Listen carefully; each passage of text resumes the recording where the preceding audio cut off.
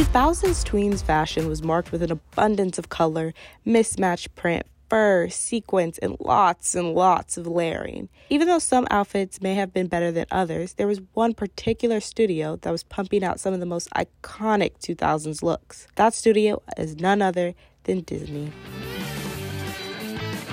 In the 2000s and early 10s, Disney had a variety of shows that gave us fashion icons like Hannah Montana, Lizzie McGuire, Raven Baxter, and London Tipton. Sometimes the fashion choices worked, and sometimes it didn't. I've definitely, seen clips from Shake It Up where I kind of cringe a bit. But I also give myself praise because, it was the trends of the time. That was Jessica Raplansky. Raplansky was the costume designer for multiple Disney Channel shows, including Shake It Up and Austin and Ally. The aesthetic I kind of developed on that show was very layered, which I thought was very interesting. But so we were layering a lot of different clothes. So even if one of the actors was wearing a crop top, they would have another top, a tank top underneath, but we made it in a way that looks cool and part of the style. This aesthetic is so identifiable that people are now poking fun at the style on TikTok. Catherine Wagner, a former costume designer for Disney who worked on some of their more popular shows, told Vogue about the importance of color in a show's wardrobe. At the time, live-action shows were essentially competing with cartoons for the attention of children. Hence, Wagner chose to utilize brighter colors when styling Disney actors. But in a way, it worked. Disney Channel was at its peak popularity between 2010 and 2015, with shows like Wizards of Waverly Place, Jonas, Shake It Up, Hannah Montana, and many more. According to Statista, the channel averaged about 1.96 million viewers in 2014. Thus, the clothes became a part of a formula in crafting a Disney show. Disney was very, they had very strict rules about what was appropriate to show for girls, kids in general, but I feel like specifically girls.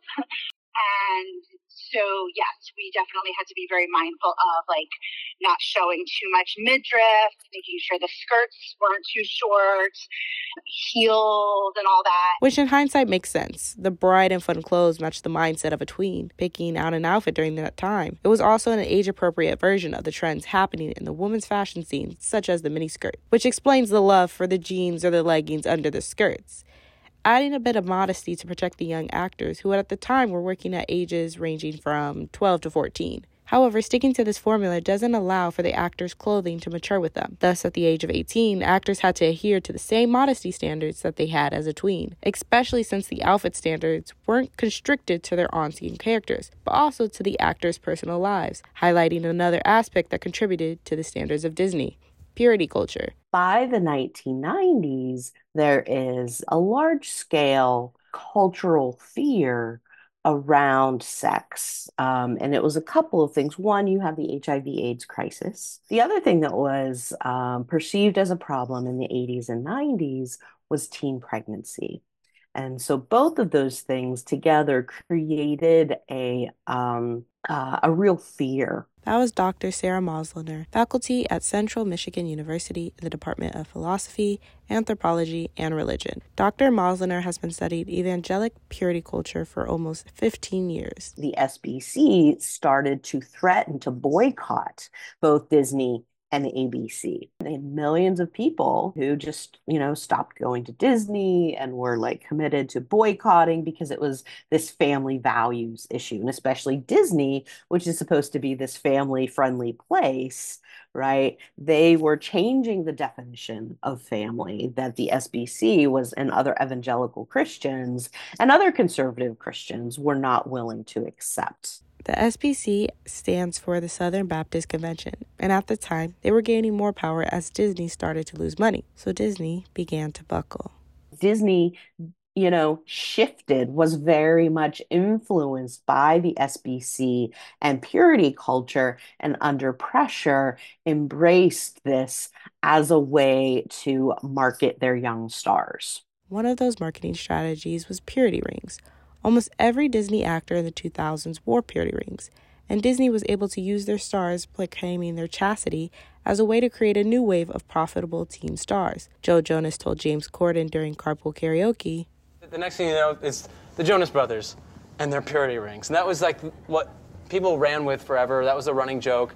And we found the humor in it sometimes, but of course we just kind of decided at one point, we're like, look, this is not who we are. Purity rings became a part of the Jonas Brothers' identity. Nick Jonas shed more light on his feelings about the way the media discussed the rings in an interview with Harper's Bazaar, saying, quote, "The question should have been, is it appropriate for people to talk about a 16-year-old sex life? It's absolutely not, and it wouldn't necessarily fly today," end quote. Going back to fashion, Disney's commitment to a vivid and playful wardrobe wasn't merely a strategic move to capture the audience's attention. It was intricately woven into the fabric of modesty standards. They incorporated layers and vibrant colors into the prevailing fashion of the time, as the primary trends of the 2000s were deemed too scandalous to align with Disney's family-friendly image. Raplansky suggests a more individualistic approach to style, emphasizing the importance of personal comfort and aesthetic appeal. A person sticks to their, like, what works for them and their body and, like, what they are just drawn to aesthetically, then their style will be good. For WNUR News, I'm Cara Totley.